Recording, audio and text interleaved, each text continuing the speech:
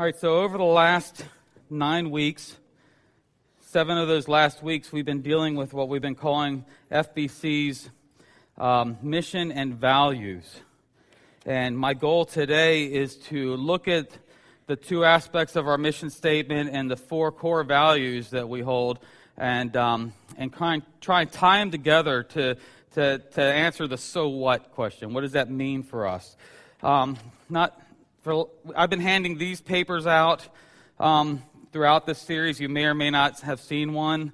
They're not in the bulletin, but they've just been back at the table. So I don't know if there's any left. If you didn't get one, you want one, just email Connie. Not me. No, you can email me, and I'll get you one, or I'll email something. But we finally have a filled out one that's been mostly blanks, and I've just been gradually filling these out as we've been going through the different values and mission of our church.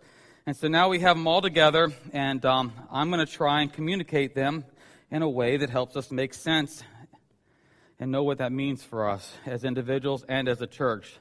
The mindset of being on mission. Our mission statement, I don't know if you have it memorized. It's really not a hard one, so memorize it. So I'm going to give you a bunch more to memorize in a minute. I'm trying to simplify it as best I can, but it's the mission of First Baptist Church is to produce fully devoted followers of Jesus who love God and people. All right? And so as we look at that mission statement, what we kind of did is we took it and we looked at 2 elements of the mission statement, an upward element and an outward element. The upward element we called fully devoted. So I'm just going to summarize everything quickly here. And that's an element that primarily you could categorize, if you want to use theological terms, it's a category of worship. It's an upward posture of worship toward God. Worship is not a mere activity, but an orientation that loves and values God above all things. True worship is a heart condition. The activities of worship are demonstrations of the reality of our heart condition. And that's what we want to produce here when we talk about to produce fully devoted followers of Jesus. We want to produce people who are so in love with Jesus that it overflows into actions. Now, those actions can be faked. People who don't truly love Jesus can put off those actions, but the heart can't be faked, and God knows. Therefore, we must have a more accurate picture of the glory, goodness, truth, and beauty of God, that we might do like the man who found the treasure in the field, Matthew 13. And it says, then in his joy, he goes and sells all that he has and buys that field. I'm going to mention a bunch of verses as we go. You could just jot down the references if you want to keep them, or you could email me later and ask me what they were. I'm not putting them on the screens, but I'll be going quickly. But I want to pause there on that verse just for a second before I move forward. In his joy, he goes and sells all that he has and buys that field. Jesus says this is what it looks like for there to be a fully devoted follower of Jesus. Now ask yourself, first of all, what is that treasure? Well, the treasure is Jesus Christ himself. Jesus is the most beautiful, valuable, glorious, praiseworthy thing in all of creation. And he wants to be found. And when you find him, would you sell all you have for him? Would my retirement, my bank account, my property, my toys, my guitars, would all of that pale in comparison to the treasure that is Jesus?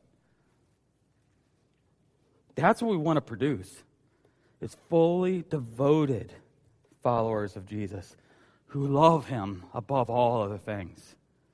Now, I'm not saying that you have to sell all you have. Maybe you do, I don't know. I wonder if I stepped before Jesus like the rich young ruler and said, what must I do? And what would he tell me? Would he say, sell all you have, give it to the poor, and follow me? And if he did, would I? Well, I'm not there, we're not there, but that doesn't mean we shouldn't look at where we should be.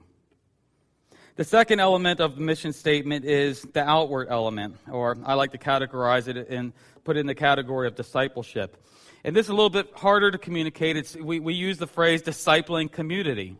It's harder to communicate because it's not clearly in our mission statement like fully devoted is. It's kind of implied.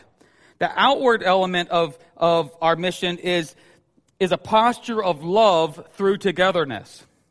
Loving God is primary, but is barely separable from loving people. Brian McIntyre spoke about this when he talked about being fully devoted. That being fully devoted to God and not loving to people is kind of a misnomer.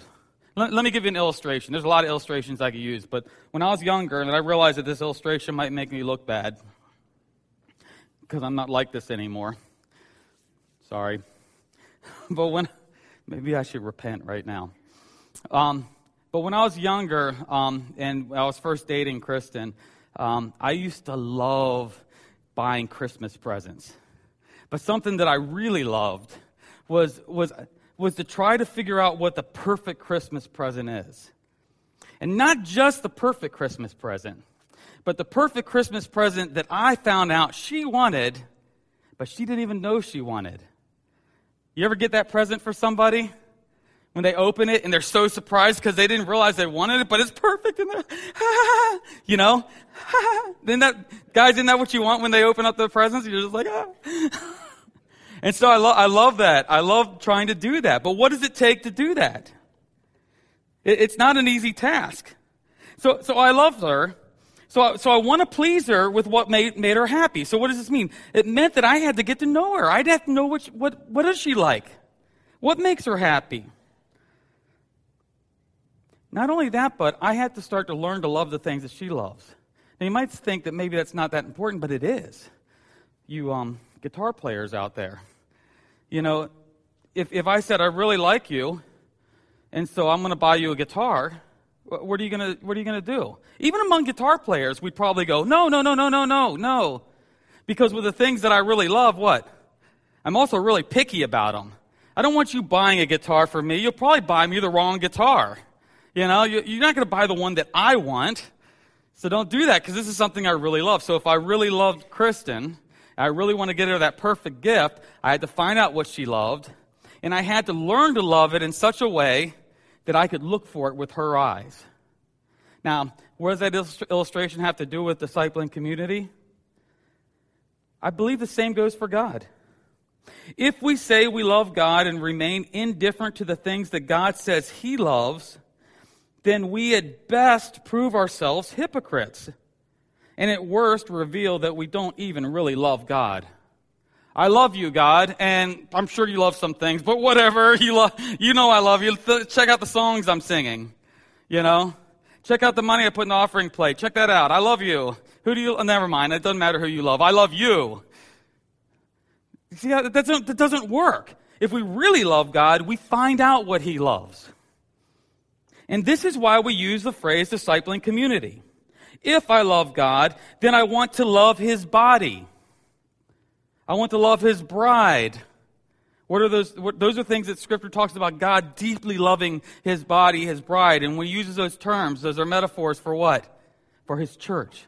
So I want to love His church a lot, because He gave His life for the church. I want to love the outcast, the orphan, the widow, the helpless, my neighbor, the world. If I love others, then I want what's best for them. And what is best for them is to join me in being a lover of Jesus. This is what we want to produce. Fully devoted followers of Jesus who would take up their cross and lay down their lives and sell their possessions to have that treasure. And they want to see others join in that because it's what's best for them. That's the mission of First Baptist Church. Now, I do have to say before I move on, of these 6 categories that we're talking about, 2 aspects of the mission and the 4 values, each of them we could probably do like a 10-week series on. So I understand that I'm summarizing in a very shallow way, that we could probably go into elements of each of these that are very deep and complex. But on the surface, this is what we're trying to produce. We have 4 values. And of course, there'd be subcategories of values that we can talk about if we had more time. I could put them in theological terms. We have the value of theology, a value of sanctification, a value of fellowship, and a value of evangelism. But what we did is we tried to come up with cute little phrases to help us remember them. because it's important to remember them. And I'll talk about in a minute why it's important to remember this stuff. The first value, under the category of theology, is the value that we're saying communicating the word. We're starting all these phrases with the letter C to help us. I should have you repeat them with me, but no, I won't do that. Luke 16, verse 17. But it is easier for heaven and earth to pass away than for one dot of the law to become void. Do you feel the weight of that? Do you believe that, or is that just silliness? You know, we do our religious thing. Do you hear what Jesus is saying? He's talking about our Bibles here, the Word of God. It's easier for creation to be undone than for this book to fade away. I'm talking about this physical, literal book, but the Word of God. Do you understand? This is not just another library book. You know, this is not just a newspaper article with periodics and blogs and things like that. Jesus said it's easier for creation to be undone than for this word to pass away.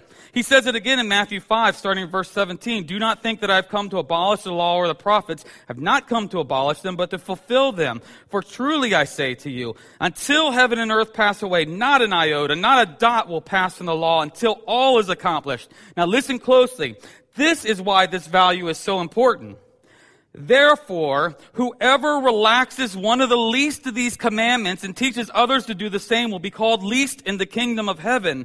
But whoever does them and teaches them to be called great in the kingdom, whoever does them and teaches them will be called great in the kingdom of heaven.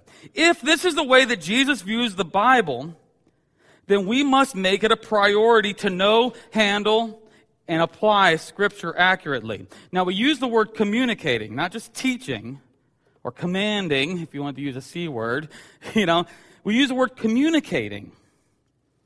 And that is because the Bible does not merely tell us things that it wants us to know. It commands us to do something with what we claim to know. Dr. William Larkin says, he's a seminary professor, he says that exegesis, that's the practice of communicating the Word of God, of drawing out the truths from Scripture.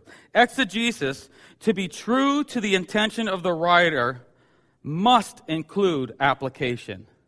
Now, this isn't a unique thought to Dr. Larkin. After all, James said it in chapter 1, verse 22, but be doers of the word and not hearers only, deceiving yourselves. For if anyone is a hearer of the word and not a doer, he is like a man who looks intently at his natural face in a mirror. For he looks at himself and goes away at once, forgets what he was like. But the one who looks into the perfect law, the law of liberty, and perseveres, being no hearer who forgets, but a doer who acts, he will be blessed in his doing. And so at FBC, we want you to be blessed, right? This is an important book that's more important than creation itself, and we want you to be blessed, right? And so we have to put a high value on communicating the word, which means knowing it and applying it. We want to be communicators. When people look at our lives, we want to say, what is FBC about? These are people who are living epistles. These are people who are communicating the Word of God, both in their understanding of it and their actions out from it. So our first value is communicating the Word of God. Our second is committed to Jesus. This could be the category of sanctification. Broader than that, but I'm just kind of giving general umbrella picture. Philippians 1:6. Paul writes, and I am sure of this, that he who began a good work in you will bring it to completion at the day of Jesus Christ. These are cute little phrases here. You ever listen to that, hear that verse? You've heard that verse before, I'm sure. But he who began a good work in you will bring it to completion on the day of Jesus Christ. So ask yourself this question. If I don't see myself becoming more and more like Jesus, you have two options there. Either Paul's lying to you, right? Or what? Or he didn't begin a good work in you. I don't believe Paul's lying. Therefore, this is really important. It's really important that we see ourselves being conformed into the likeness of Christ. I hope he began a good work in me. I hope he began a good work in you. And if he did, he promises that he's going to bring it to completion, and God doesn't lie. How does he do that? Philippians 2, verse 12, Paul goes on. Work out your own salvation with fear and trembling. For it is God who works in you both to will and to work for his good pleasure. It's God's intent that we continually become more and more like Jesus in how our lives reflect God's glory. This is a work of personal discipline as well as God's miraculous work within us. God helps through the Holy Spirit as well as gives spiritual gifts that he intends to use in each one of us uniquely to do the ministry we're called to. At FBC, we want to help people develop spiritual disciplines as well as assist you in discovering your own spiritual gifts and helping you to find avenues to exercise those spiritual gifts. I hope you're agreeing with me that this is important stuff. These aren't just cute truths that we can agree with, but these are things that we put our lives into. This is what we want to be about at this church. We want to be people who communicate the Word of God. We want to be people who are committed to Jesus, becoming like him. Third, we want to be people who are connected to the family. We put that under the category of fellowship. You probably heard me read this verse a dozen times in the past few years, but it's too good for me not to read it again. Hebrews 10, verses 24 and 25. Let us consider how to stir one another up to love and good works, not neglecting to meet together, as is the habit of some, but encouraging one another, and all the more as you see the day drawing near. This is a complex and profound reality, but God does not intend for us to live this life alone. We need fellowship. And he doesn't command fellowship because he sees us as weak and needy. He designed us that way. It's a good thing. If we deny our need for fellowship, we deny our Creator. We need fellowship for teaching, growth, encouragement, training, witness. Fellowship is both preparation for witness, and it is a witness itself. And on. We need fellowship. There are few to no areas of the Christian life that are intended to be done alone. When we try to live the Christian life apart from fellowship, not only do we severely handicap ourselves, but we undermine a key demonstration of God's very character. The Bible prioritizes fellowship of believers above our preferences, above our non-essential convictions, above national identity, above racial identity, and even our biological family if necessary. God forbid that it is necessary, but when Scripture puts fellowship of believers above that. First Baptists must continually seek ways to help believers who commit to this congregation to grow in a oneness and love that builds up within and proclaims outwardly.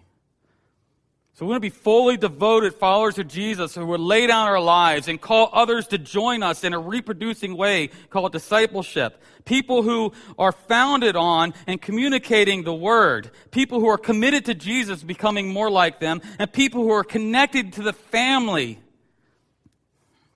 to grow in oneness. And lastly, we have the value of evangelism, which is a broad, very broad topic, but we're putting in the phrase, compassion for all peoples. You guys memorizing this yet? You know? Communicating the Word, committed to Jesus, connected to the family, compassion for peoples. I'm trying to make it easy. My favorite quote that undergirds this value would be, missions exist because worship doesn't. Worship is ultimate, not missions. Because God is ultimate, not man. When this age is over and the countless millions of the redeemed fall on their faces before the throne of God, missions will be no more. Basically, there are people all around the globe who do not see Jesus at all, and others who do not see Jesus correctly. If they did, they would rejoice in all things and set Jesus above all things.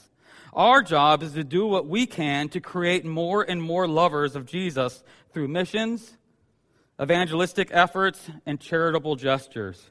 FBC intends to equip people for this task through training and opportunity. So we are fully devoted. I know I keep saying it. It's because I want you to memorize it. I said that, right?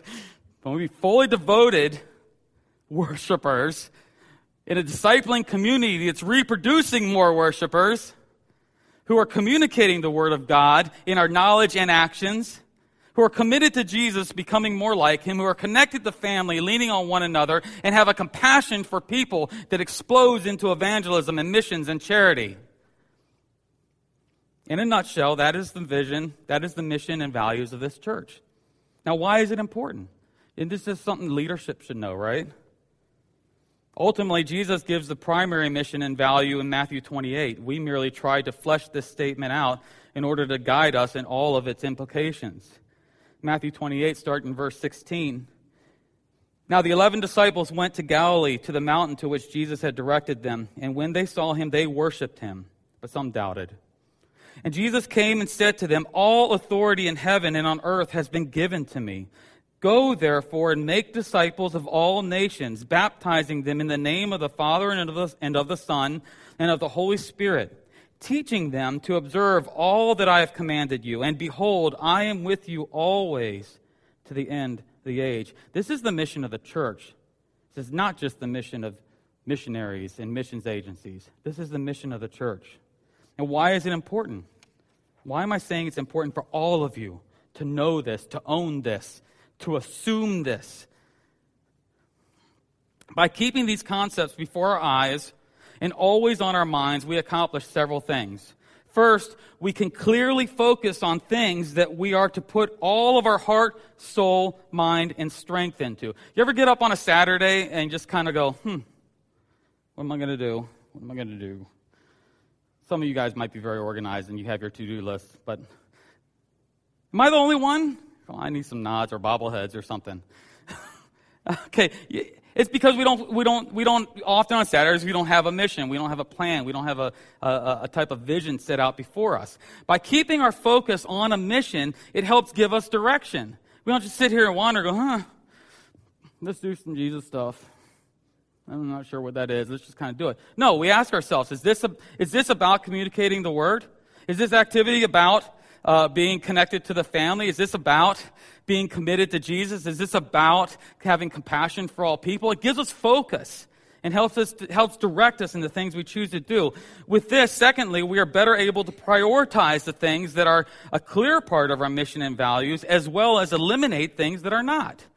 So by knowing this, we can focus, but by knowing this, we also can prioritize and say, this is important. Why? Because we set up a mission and values of who we are and what we're called to do, and we believe that these are biblical. And thirdly, we can better measure the ministries and activities that we are engaged in to determine fruitfulness.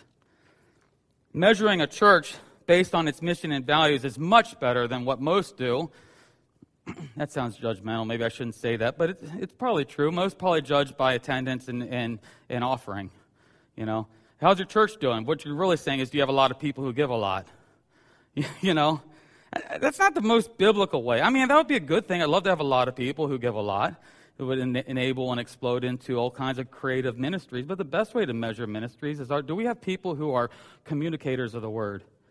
Yes, then we are accomplishing our mission. Do we have people who are becoming more like Jesus, who are committed to Jesus? Yes, we're accomplishing. You know, measure our ministries of where our shortcomings are and where our goals will come into play based on these biblical things, not just attendance and giving. So, if these missions and values are biblical, if these missions and values are ours, and we want to put them before our face so that we can focus and prioritize and measure, what does this kind of posture look like in an individual or a church? Dr. Ralph Winter, he's the founder of the Order for World Evangelization and the director of Frontier Mission Fellowship, calls this the wartime lifestyle. And I'm going to reference some of his quotes in the rest of this message here. First, he talks about the Queen Mary. The Queen Mary was a ship that was used during World War II for some of the war efforts. It's now docked in California as a kind of museum. And Ralph Winter writes about this. The Queen Mary, lying in repose in the harbor at Long Beach, California, is a fascinating museum of the past. Used both as a luxury liner in peacetime and a troop transport during the Second World War, its present status as a museum, the length of 3 football fields, affords a stunning contrast between the lifestyles appropriate in peace and war. On one side of a partition, you see the dining room reconstructed to depict the peacetime table setting that was appropriate to the wealthy patrons of high culture, for whom a dazzling array of knives and forks and spoons held no mysteries. On the other side of the partition, the evidences of wartime austerities are in sharp contrast. One metal tray with indentations replaces 15 plates and saucers. Bunks 8 tiers high explain how the peacetime capacity of 3,000 passengers gave way to 15,000 troops on board at wartime. How repugnant to the peacetime masters this transformation must have been. To do it took a national emergency, of course. The survival of a nation depended upon it. I wonder, is the American church in need of a transformation? Is FBC in need of a transformation? I'm not trying to be provocative, but as soon as I lose the courage to ask the question, I've already lost the battle. You see, when you view yourself as in a fight, you structure your life much differently. The question is, how does the Bible describe the Christian life? Is it described more as a peacetime life or a wartime life? Matthew 10, verse 34, Jesus says, "Do not think that I have come to bring peace to the earth. I've not come to bring peace, but a sword." Oh, but didn't Jesus speak about peace? Oh, yes, he did. So let's look at some of those. John 14:27, Jesus says, "Peace I leave with you. My peace I give to you. Not as the world gives, do I give to you. Let not your hearts be troubled, neither let them be afraid." Why would Jesus tell them not to be troubled or afraid? It's because the peace that Jesus gives is not a wimpy peace that gives us a pass from the battle, but a glorious peace that reminds us of the guaranteed victory while we suffer through the battle. Even John 16, Jesus goes on, "Behold, the hour is coming. Indeed, it has come, when you will be scattered, each to his own home, and will leave me alone. I have said these things to you, that in me you may have peace. In the world you will have tribulation. But take heart, I have overcome the world." There are multitudes of verses that speak to taking up your cross, to suffering, to persecution, trials, and tribulation, to being hated. These are all things described as part of the normal and obedient Christian life. In fact, I wonder that if we're not experiencing these things, can this be an indicator that our lives are not normal or obedient? Work that out. I don't know what the clear answer is, but work that out. The Bible does talk about peace in this life, but it is almost always about an inner peace rooted in trust and hope. Trust that the casualties and loss in this life are purposeful, meaningful, and work towards something greater beyond our vision. Hope in the promises that God is working all things out for our good and preparing a place for us, a place where death is eliminated, tears are wiped away, and sickness and sin are no more. Dr. Winter continues in describing what can be accomplished if this kind of prioritization took hold of whole organizations. He writes, "The 8,000 members of the Friends Missionary Prayer Band in South India support 80 full-time missionaries in North India. If my denomination," which I don't know what Ralph Winter's denomination is, but he said, "if my denomination, with its unbelievably greater wealth per person, were to do that well, we would not be sending 500 missionaries, but 26,000. In spite of their true poverty, these Indian believers are proportionally giving 50 times more cross-cultural missionaries than we are." The statistics are always embarrassing. We spend as much on chewing gum annually as we do on missions. Our annual giving to foreign missions is equal to the amount we spend in a 52-day period on pet food. What are the dangers of not viewing the Christian life as a wartime life? What are the dangers of not keeping our mission and values straight? There's at least two that I'll mention. First fruitlessness, that is, having nothing to show for it. Revelation 2:5, Jesus speaks to the church in Ephesus. He says, "Remember, therefore, from where you have fallen, repent and do the works you did at first. If not, I will come to you and remove your lampstand from its place unless you repent." It is possible for God to get to a point with a person or a church or a nation where he says, "No longer will you be my representative. You've used your last chance and chosen yourself over my will." 1 Corinthians 3:14. "If the work that anyone has built on the foundation survives, he will receive a reward.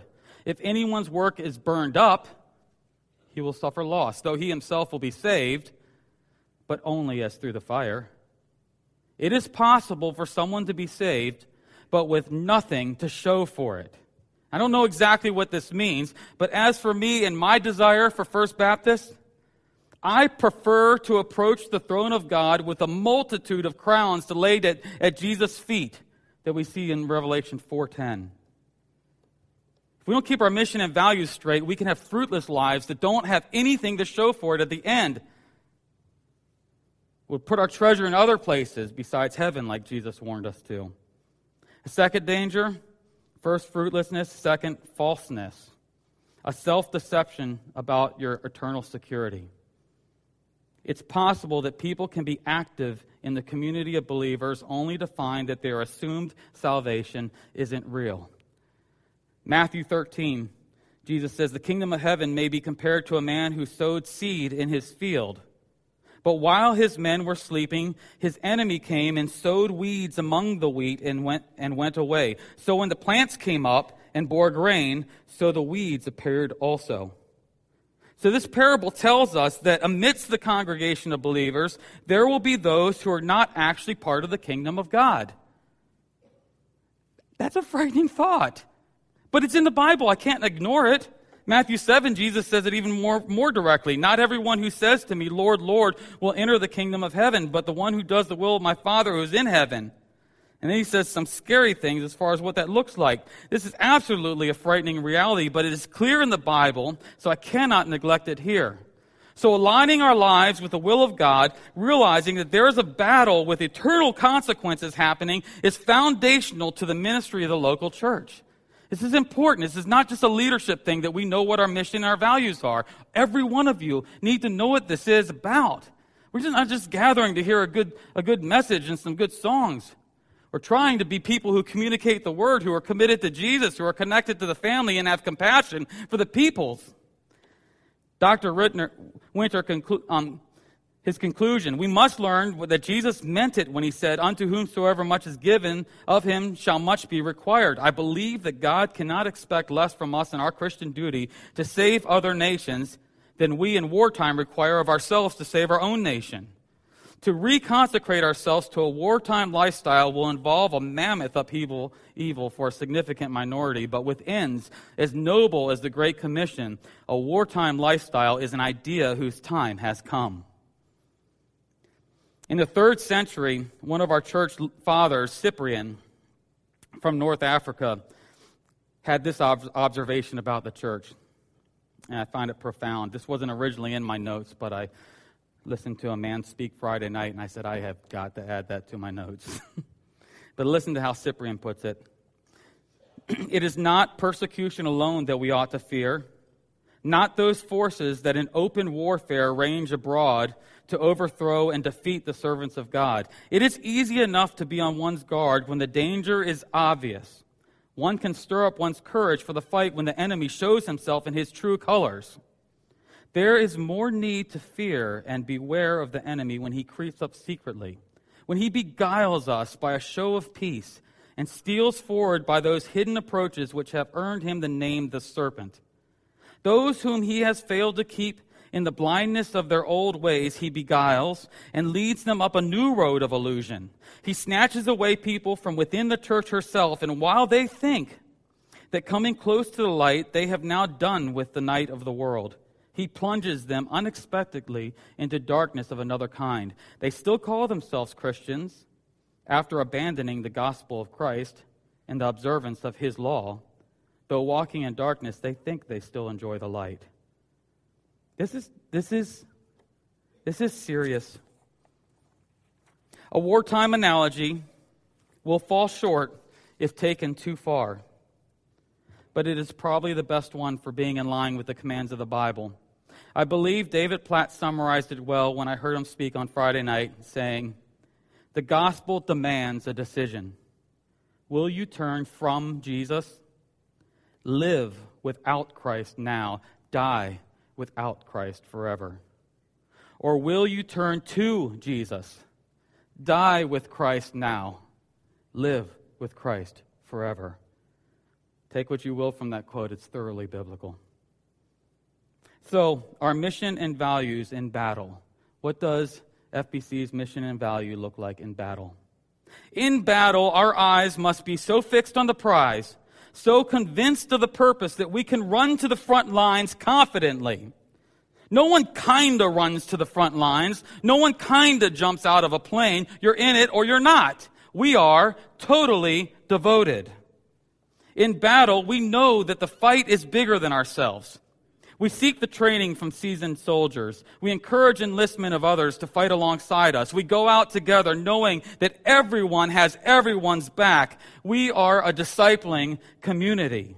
In battle, we must understand what we are fighting for, who our enemy is, what the plan is, what our roles are, how we are to fight, and what weapons we are to use and not use. We are a church that is communicating the word.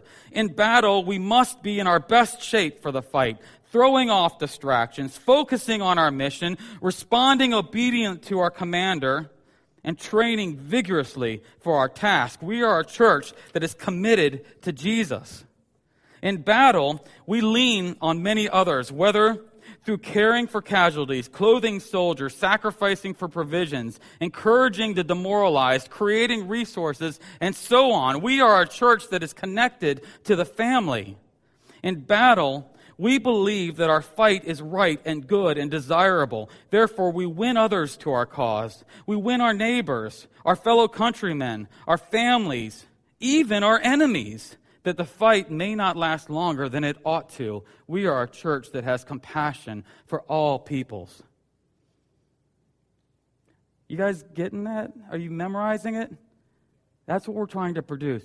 Fully devoted followers of Jesus who take up their crosses and follow Jesus, selling all they have and buying that treasure in the field. Who are multiplying others by being a discipling community, who are communicating the word in their knowledge and action, who are committed to Jesus in their sanctification and purity, who are connected to the family in mutual support and encouragement, and who have compassion for all peoples and outreach. That's what we're trying to do here, not just play games. If we cannot see the battle that we are in, we will waste our lives. FBC's mission and values intend to prepare us for this biblical reality. If we aren't sure that there is a battle that we are to be fighting, consider this simple reasoning by George Ladd, a seminary professor in the mid-20th century. He says, "I know only one thing. Christ has not yet returned. Therefore, the task is not yet done. When it is done, Christ will come. Our responsibility is not to insist on defining the terms. Our responsibility is to complete the task. So as long as Christ does not return, our work is undone. Let us get busy and complete our mission." Let me pray. Lord, we just thank you for who you are. We thank you for giving us your word, your spirit, your family. We thank you for enabling us with gifts and tasks, giving us the dignity of working for eternal things. We thank you for all these things. Let us not be trivial with them. Let us not hold these lightly, but let us carry these seriously. Let us not be blind to the fight around us. Let us be about the business of disciple making. Let us be about the business of glory proclaiming. And then let us rest in the peace, in the place that you've gone to prepare for us. I pray that First Baptist would be a church that truly glorifies you, is fully devoted to you. I pray this for your purposes. In Jesus' name, amen.